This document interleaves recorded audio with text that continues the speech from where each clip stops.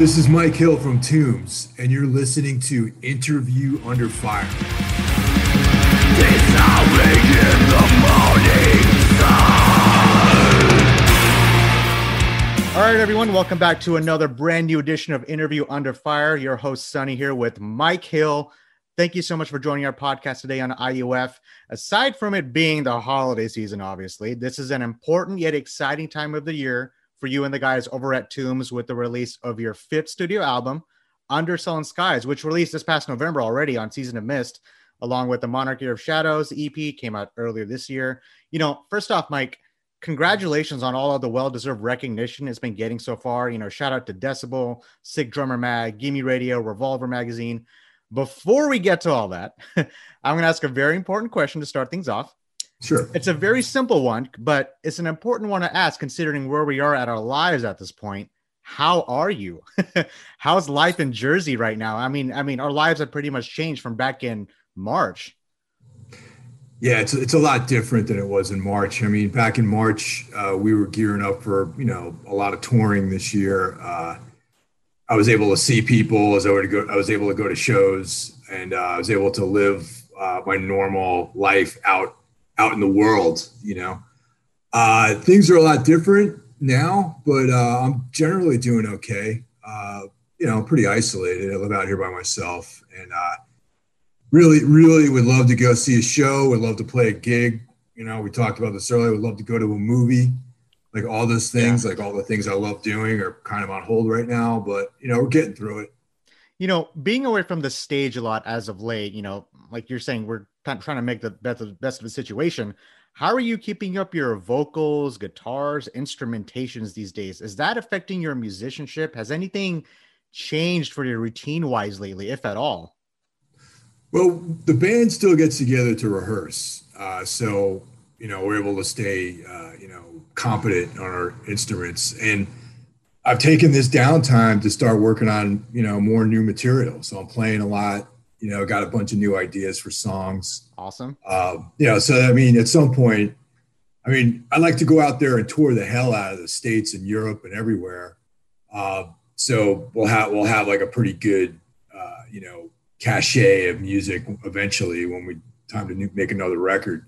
But we did record and film a live set, which is, I think it's going to come out in February.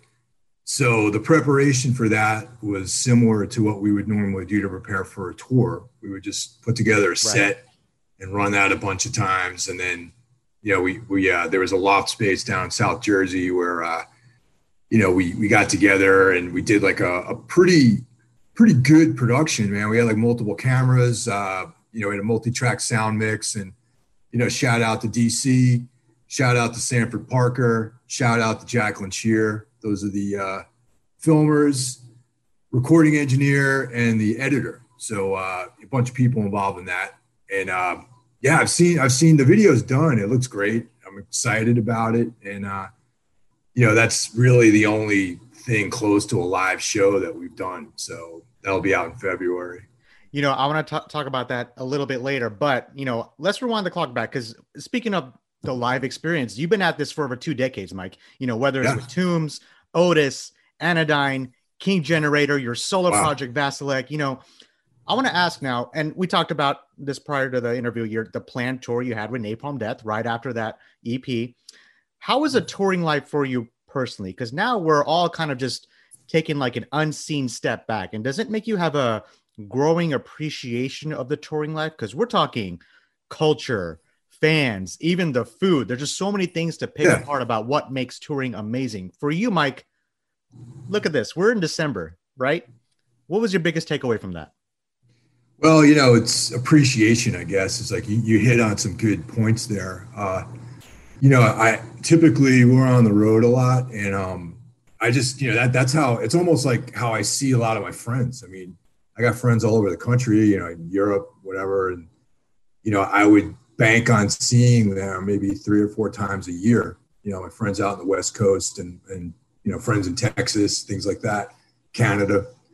And all of that just went away, man. And I feel like I haven't seen anyone at all, and that's a real drag. And just the day to day, like the guys in other bands that we're friends with, like guys that are in, there's always those crew guys, like sound guys, tour managers, merch people that you might see them like 3 tours in a row, like because there's like certain guys out there like Jarrett Pritchard who tour manages and does sound for like so many different bands that we've toured with. I feel like I see him more than I've seen some of these other guys, you know what I mean? And yeah, it's just like an odd scenario. And even, promoters that I've become friends with over the years in different cities, like, and my heart goes out to them because they're not able to, to promote shows and put on shows and make money and things like that. So, and all the guys in the crews, these guys are like, they make their livelihood being on the road. And, more so than guys in bands, like those are the people I feel for because, front of house guys, like merch people, they're like, they're out of work right now and it's brutal, Speaking of Jared, I do want to talk about him after the interview. So stay tuned for that. Yeah. A very popular topic on IUF for the last, again, I sound like a broken record, but since March, 9-10 months. And you've seen this during the entire time frame, live streaming.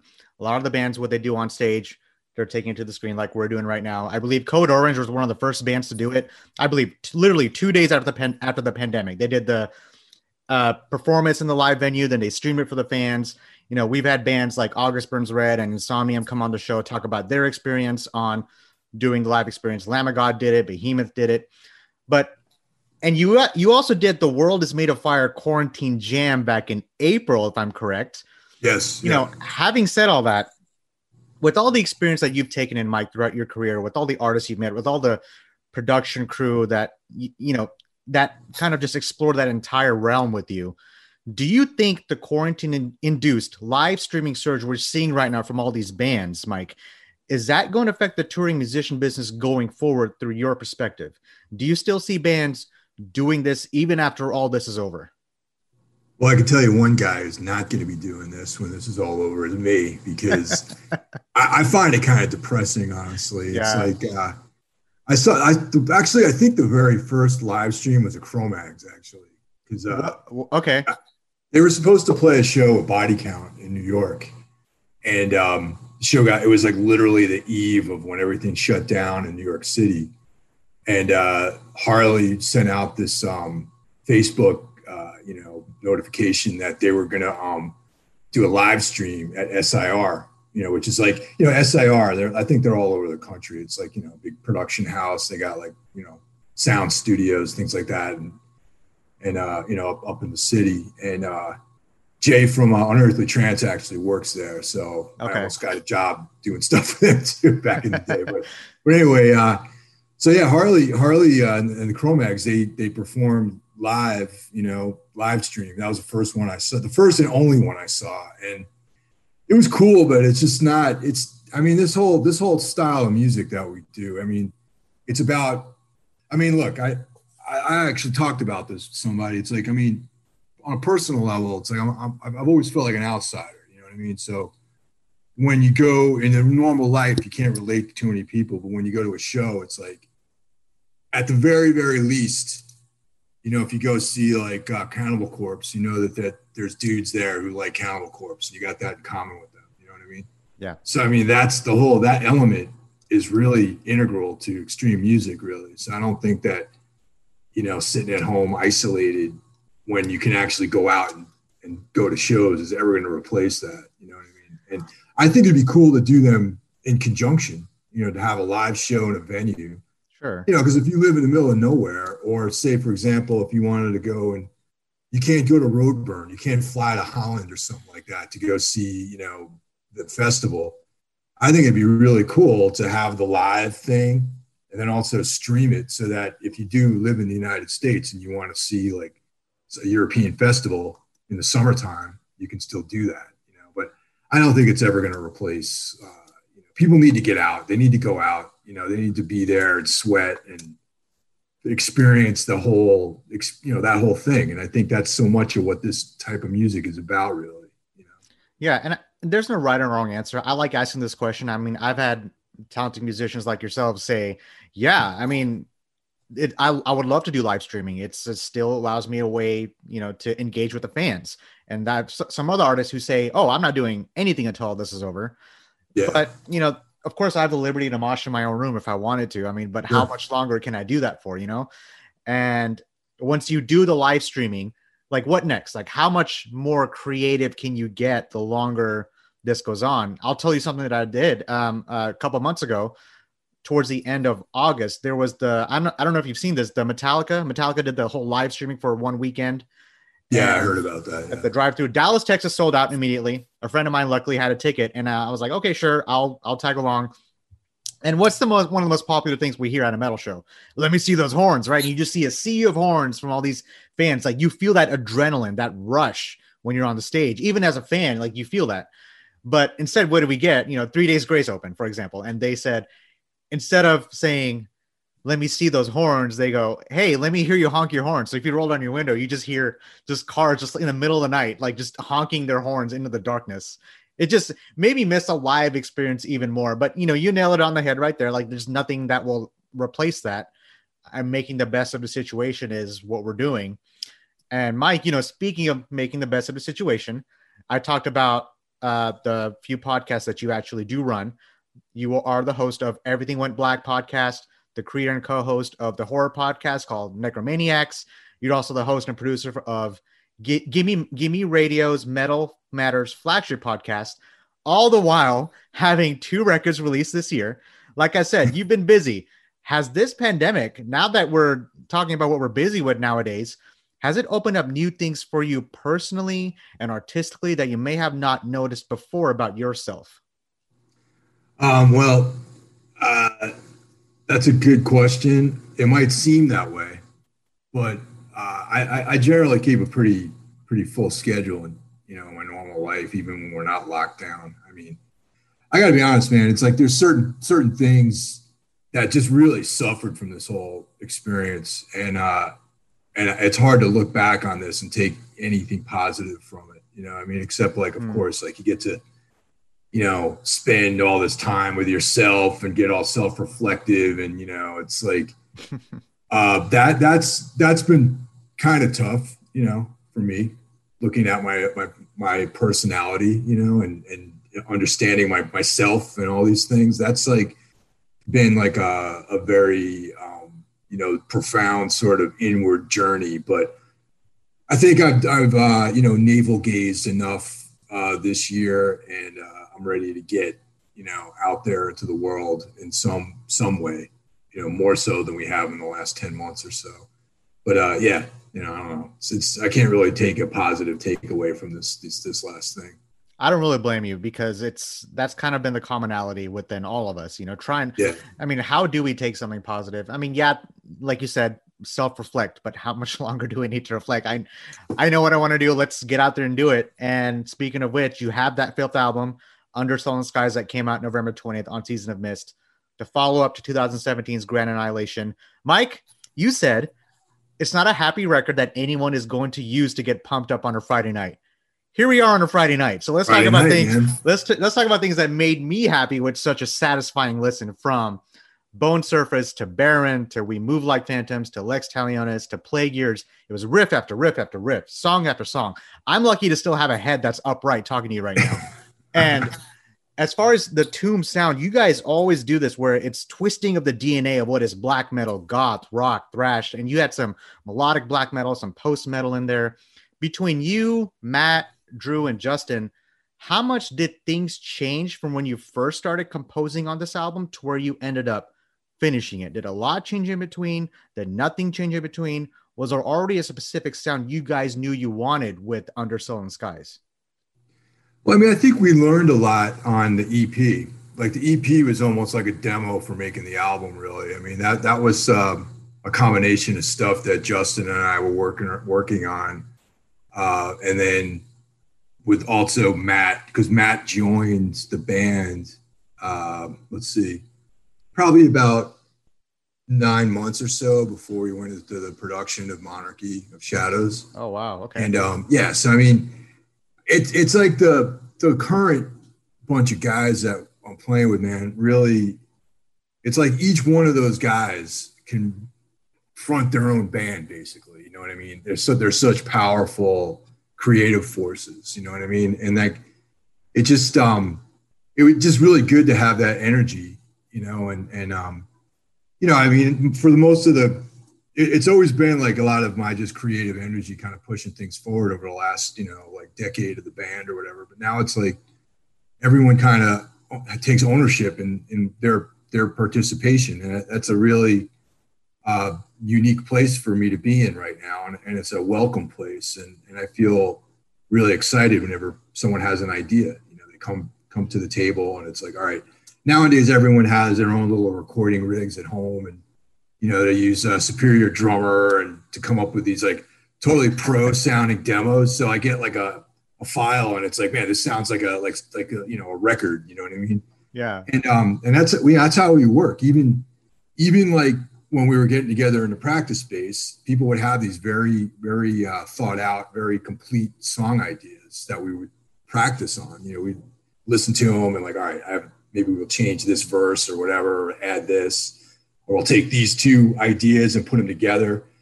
And that really, it's been like a long time since I worked that way.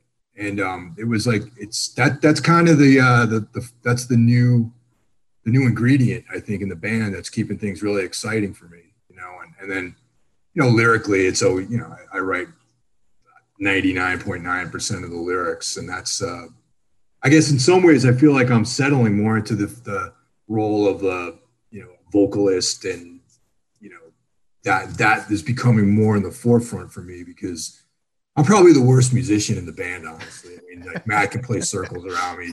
Justin's like one of the sickest drummers I've ever played with, and Drew is like, you know, he's like Alex Webster or something like that. You know what I mean? So wow, I'm like very, very low on the hierarchy of technical ability in the band. So the one thing I can bring is like lyrical ideas and like a, you know, atmosphere and stuff like that. So, all right, I'm going to give you credit if you're not going to do it. You started Tombs, man. So we wouldn't have this music without your finesse. Now, this was recorded and mixed at Frightbox Studios in Clifton. Is that correct?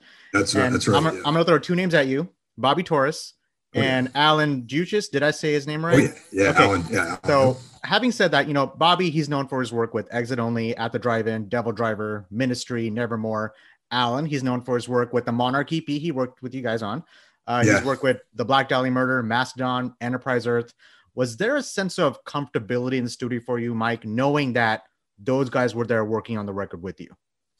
Well, yeah. I mean, Bobby's a old, really good friend of the three other guys in the band. I mean, he's recorded all their other bands and all this other stuff. And then I got to know Bobby when he mixed Live Sound for us a couple of years ago. And Bobby is another horror movie maniac like me. So I got to stop you there just for a second. What's your favorite horror movie? I have to ask. All right, now, okay.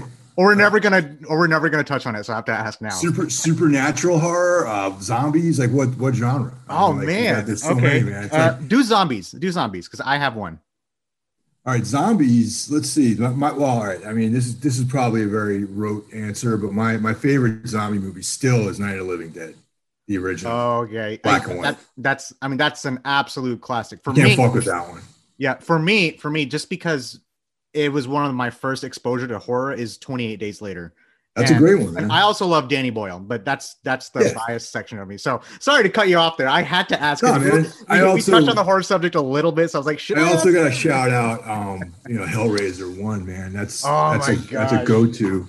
Hellraiser 2 is also good, but the first Hellraiser, just like, I don't know, man, the whole interdimensional, like S&M, like weird transformation stuff, like going into hell and all this, like, cousin Uncle Frank and all that stuff. Like, what I love about that is, like, I can't remember either. I think Dennis Chapman or whatever the hell the guy who played Frank.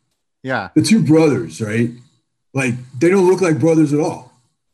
Like, Frank looks like he grew up in Staten Island or something like that. You know what I mean? And like the other guy's like some like businessy, like waspy sort of guy. You know what I mean? It's just, I don't know. Anyway, that's like a non sequitur, but that Clive Barker in general, I love him, his work, his artwork. Oh my gosh. You see me stroking my beard. I'm like, you're like itching to touch on that subject even more. But like, that's just horror alone. Like we're talking about zombies and supernatural. Anyway, we're going to do this on a separate podcast one day. We could just touch on that subject just all alone, and before I cut you off, I know we were talking about, Alan and Bobby. I don't know if you wanted to finish your thought there about, when they were record with you. Well, Alan, I've known Alan is like mastered, I think, every single thing I've done except for like maybe 2 records, and he's just like a master, at that whole craft. And also at this stage of the game, like he's a friend, you know what I mean? And I like that, keeping things like internal, like within the family, you know what I mean? Like keep things like very holistic that way, where it's like just the usual people are involved, like, and that even goes out to like photographers and, people who do artwork and all that kind of stuff. It's like always like a very inner circle kind of vibe with the band. And, I mean, unfortunately I wasn't able to go up to the studio for the mastering session on Sullen Skies because, the pandemic happened, but that's like, I look forward to that whole thing of going up to his studio. It used to be out in Jersey. Now it's like up in Ulster, I think it's Ulster County, up by Poughkeepsie, New York, in Windsor, and like going there, hanging out, drinking coffee, talking, just chilling, and watching the guy do his thing, and there's like a feeling of just like, it's out of my hands. Alan knows best. I'm just going to enjoy. I'll add some comments or whatever, but I know that at that stage of the game, when I'm sitting in his studio, that it's over, it's done. And this is like literally the final chapter in making that record. And it was a drag that I couldn't go up there this year, but we talked on the phone a bunch, and that's always like I always look forward to that in the recording process. Well, here's to, hopefully you get this chance again sometime in the near future. You talked about writing new music again. So there's I know I mentioned those two gentlemen who worked on this record with you. I'm going to mention just a few more because they're just as important. Kat Cabral, Paul Delaney, Dwid Hillian, Todd Stern, Ray Suhi, Andy Thomas, Sarah Tamsin. For my listeners who don't know, they helped you out with this record, all these other artists who are with different bands. What was that experience like, Mike, bringing in outside professional artists in their respective music fields into your world of making music? Did it make the process easier knowing that they were present? Yeah, in some cases we had these people in mind already. Like, first of all, Andy's involvement on the record was a given from day one because he played guitar with us in Tombs for about a year. He kind of like saved my ass when it came to tours. When we were supporting Grand Annihilation, because we were having some like lineup upheavals around that time. And Andy is like, a guitar player is guitar player, you know what I mean? So I knew that he was going to be involved somehow on this record. So I was glad that he was able to, put something together. I mean, we recorded, it wasn't the best circumstances because of just everyone separated and not being able to get into a studio, and a lot of stuff had to be done at home, but Andy did a great job on that. And that was great. Todd Stern's a homie. Like, he's like his gear is in our practice space. So it's like, he's a friend. So that was easy. Ray from 6 Feet Under is like one of the most like epic guitar players. And his guitar solo is like a piece of music in and of itself, in my opinion. You know what I mean? Dwid, actually, I've gotten to know Dwid. I mean, first of all, I'm a huge Integrity fan from back since the 90s, man. I'm not really that much into hardcore music per se, but I like a lot of those Clevo bands like Ringworm, Integrity, Cold Blood, like that kind of stuff. And I've always thought that Dwid had like a very interesting philosophical thing, and as I've got to know him, we have a lot of stuff in common. So it was that song particularly, The Hunger, is kind of, I would inspired, a Sam Hain, Danzig kind of thing. And I knew that, he was quite fond of those bands, and I imagined his voice in the chorus on that, and it just worked out, and Paul Delaney, you know, he's been on other recordings of ours, and you know, obviously, you know, he's a good friend, and you know, we're kind of like in the same corner of things in some ways. Black Anvil and Tombs, and we've toured together, and you know, Rafe and Paul are like really great friends of mine. I've known them forever, and you know, they're just somehow those guys had to be part of the whole experience. And you know, Kat is she's not in a band. I mean, she's like someone who's just I met her. Another friend, I would think, right? Oh no, she's an incredible friend of mine. Yeah. Like I've known for years, and I always wanted to somehow involve her in some kind of creative endeavor because of just I got to know her through mutual friends and girlfriends and things like that. Yeah, and whatever. And she's someone who is very deeply involved in like the occult and also is an actress, so she was able to deliver dialogue with like emotion, where I mean you would think that I'd be able to do something like that, but it didn't. I wasn't able to pull that off, so I was able to I got her like involved to help me out with that, and she just and I also imagined a female voice in the beginning of that too, so she worked out great.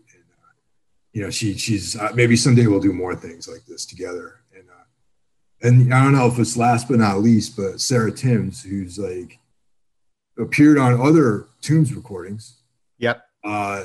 Someone has like one of the most like beautiful, haunting voices.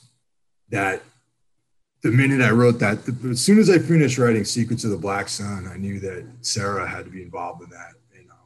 And of course, she's in Black Mare, Eyes of Gemini, Black Mass Horseman. Yep. Yeah, she's like, I mean, anything that I say about her, any kind of, words of praise have already been heaped on her in the past. And, she's just like, I mean, I imagine we'll do more work together because, we have in the past, and she's like this, recurring theme on a lot of our records and stuff. So, but yeah, that was like, I was glad, I was just glad that she was able to do it, in light of all the things that were happening in the world. So yeah, that was, a lot of people were involved in making this thing happen, Yeah. Everything you just mentioned about each individual, you took the time to stop and really dive into how they collaborated with you. That shows dedication to your craft, Mike. And I heard that throughout the album. Now you said, between writing and structuring the songs and the production process, like we just talked about, you said the album's title, Under Sullen Skies, came during all this and sort of the whole post-apocalyptic world we're living in.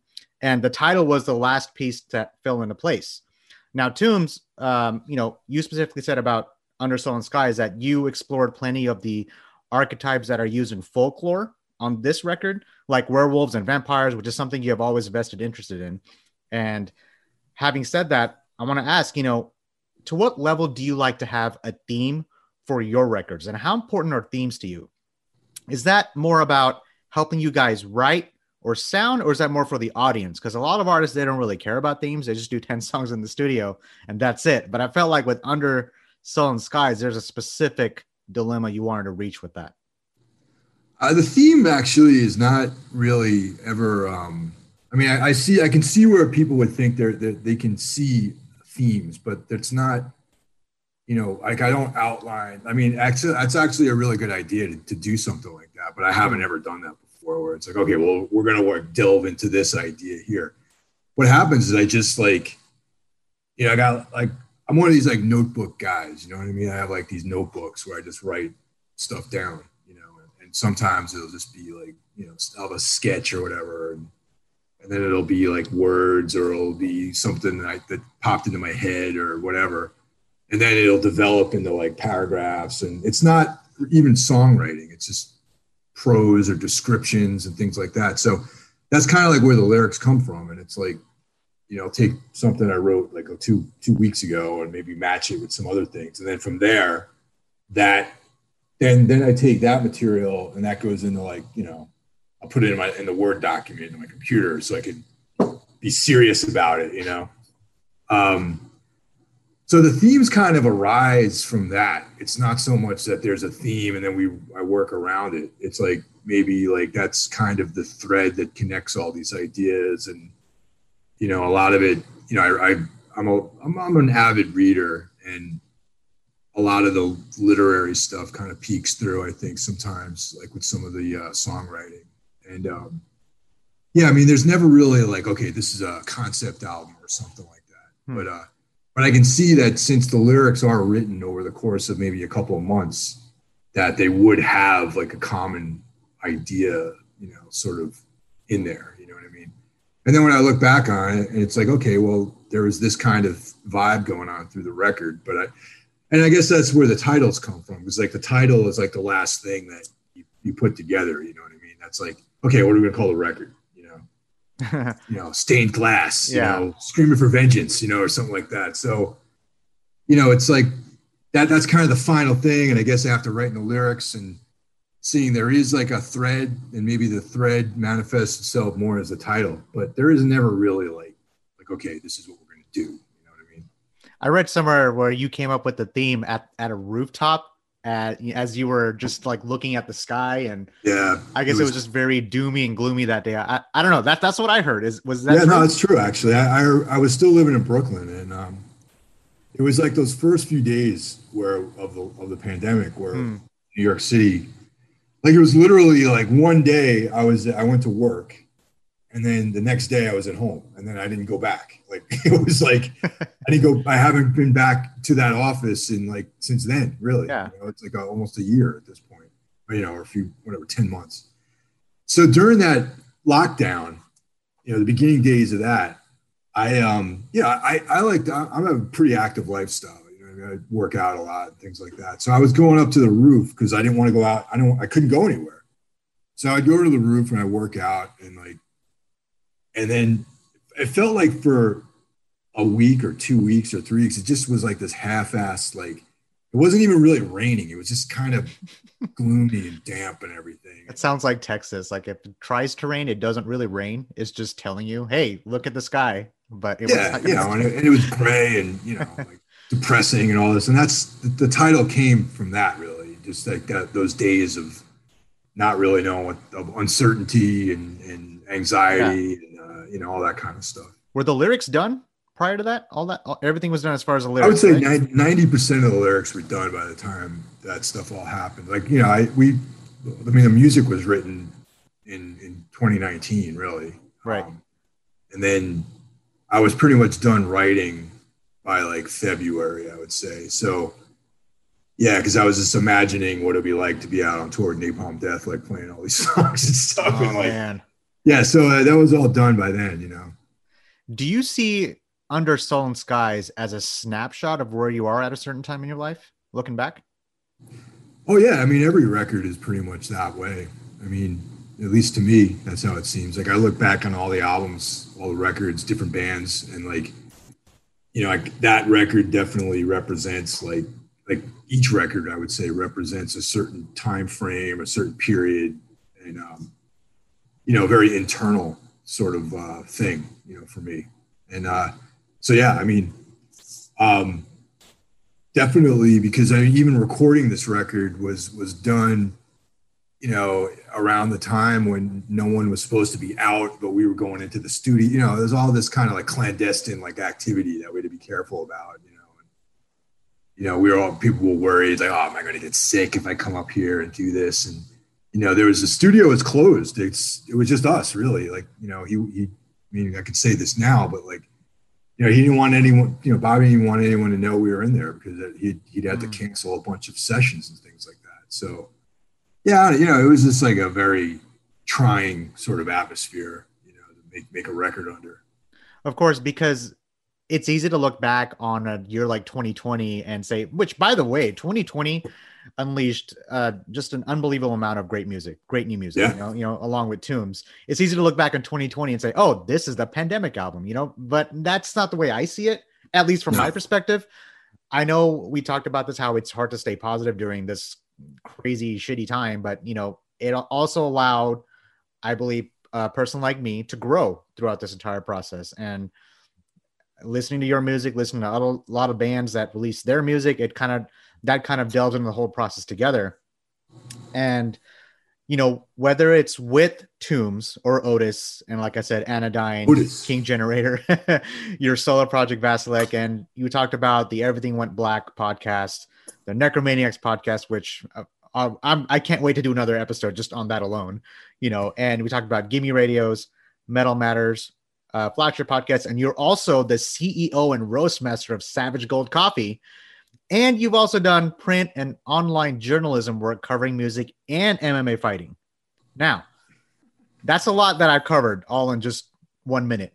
But what is the most rewarding part for someone like you, Mike, who is now at this point of their career, at the same time has been involved with so many other different aforementioned talented bands, artists, individuals throughout that timeline? Did all that play a part in helping you grow as an artist? Yeah, I mean, everything, kind of works hand in hand, really. It's like, especially, it's the physical stuff is really like anyone out there who works out a lot and trains or whatever understands that, like, mentally, intellectually, if you're pushing your body like hard, your brain, you learn better, you can focus better, and you're more creative. It relaxes you, like all these other things. And that's like that. The hardest thing during this whole pandemic was not being able to train. That was like pretty brutal, really, because without that, like all the anxieties and uncertainties and everything was almost pretty unmanageable, really. And but once I was able to figure out a way to get into doing some kind of training, it helped, opened my mind up, and I was able to be creative and productive again, and but yeah, I mean, I like doing stuff. I like achieving things, I don't like just sitting around and doing nothing. Like, I feel like I have to earn like my time off, really, and that's what's been really hard about being isolated and like working at home and all this other stuff. It's like you're always like in the same space, and where you can go somewhere to like an office or whatever and work, and then you're done with there and you move on to the next thing. But now it's like this one continuum of like everything going on at once, and it's kind of hard to compartmentalize stuff. And I don't know, I'm rambling a little bit on this. Oh, no, that's an answer. You answered it, because it shows you're a busy dude. That's the bottom line. And it's a good thing to stay busy with the things that you are involved in.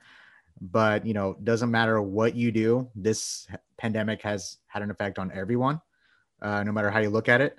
But on a side note, where can someone buy Savage Gold Coffee for my listeners? Well, that's one of the things that didn't make it. So yeah, Savage Gold is, at least for now, is dead. It might be resurrected at some point, but right now it's not happening. So okay, that's one of the things. Like, I just spread myself very thin, and the period of time when we were just touring and doing that particular business, were becoming very there wasn't really, it was just not manageable after a while, and so that had to like take a back burner, and but like I said, maybe someday down the line. Yeah, we're drinking coffee during this, so that's why. I mean, coffee lovers like us, we got to mention that. Mike, this has been such a pleasure. We're reaching the last part of this interview, but this is going to be the fun part. Oh, great! I'm going to set things off on a good note. What I'm going to do, I do this for a lot of my guests. This always throws them for a loop.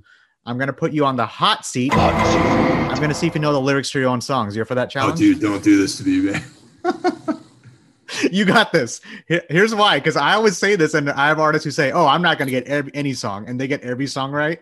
And then some artists who say, yeah, I'll get every song right, and they get every song wrong. It's always great. I didn't pick all the songs. I remember the titles, those songs. Some of the, I mean, I am so not in the mode to do this right now, but go ahead, man. You want to do just a couple and see?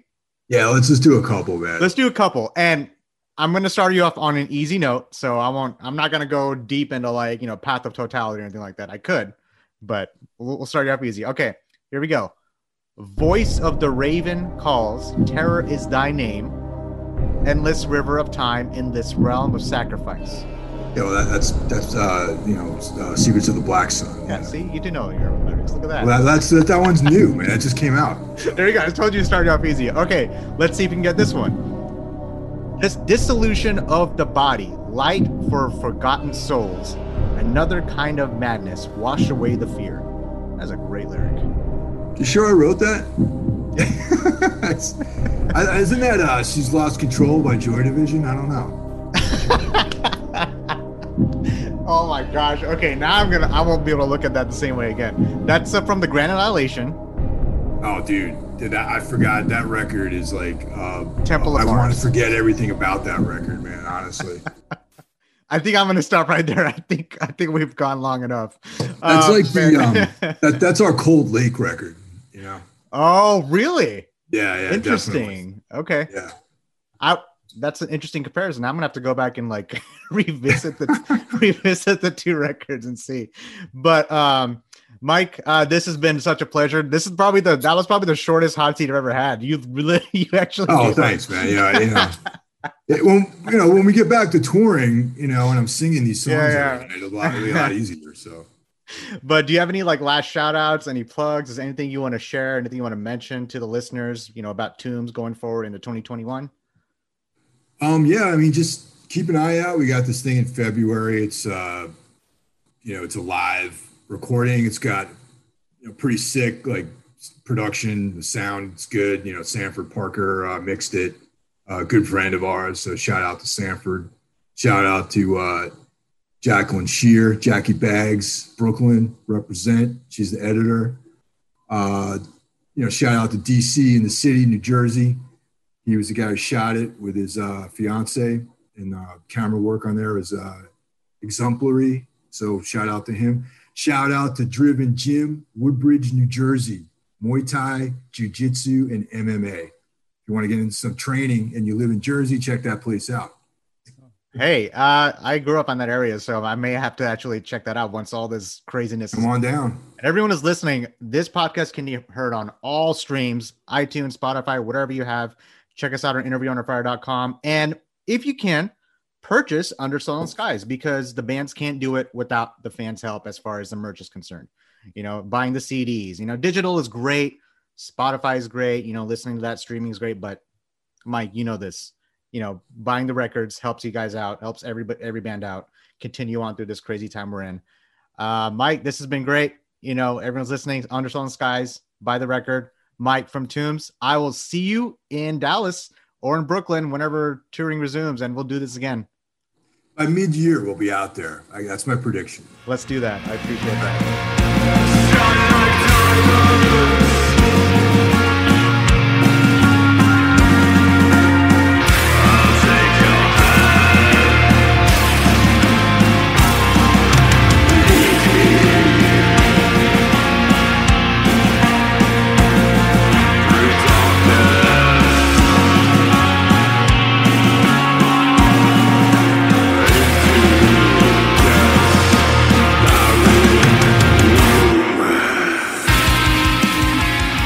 Hey guys, thanks for listening to Interview Under Fire podcast. If you guys liked what you heard, please subscribe and share our channel. And please leave a 5-star review, as that helps us tremendously. And also, if you guys have any questions or comments, you can find us at Interview Under Fire at Facebook or at Instagram. Or you can write us directly at schwag@interviewunderfire.com. That's SCHWAG at interviewunderfire.com. Or Rezablade. That's REZABLADE at interviewunderfire.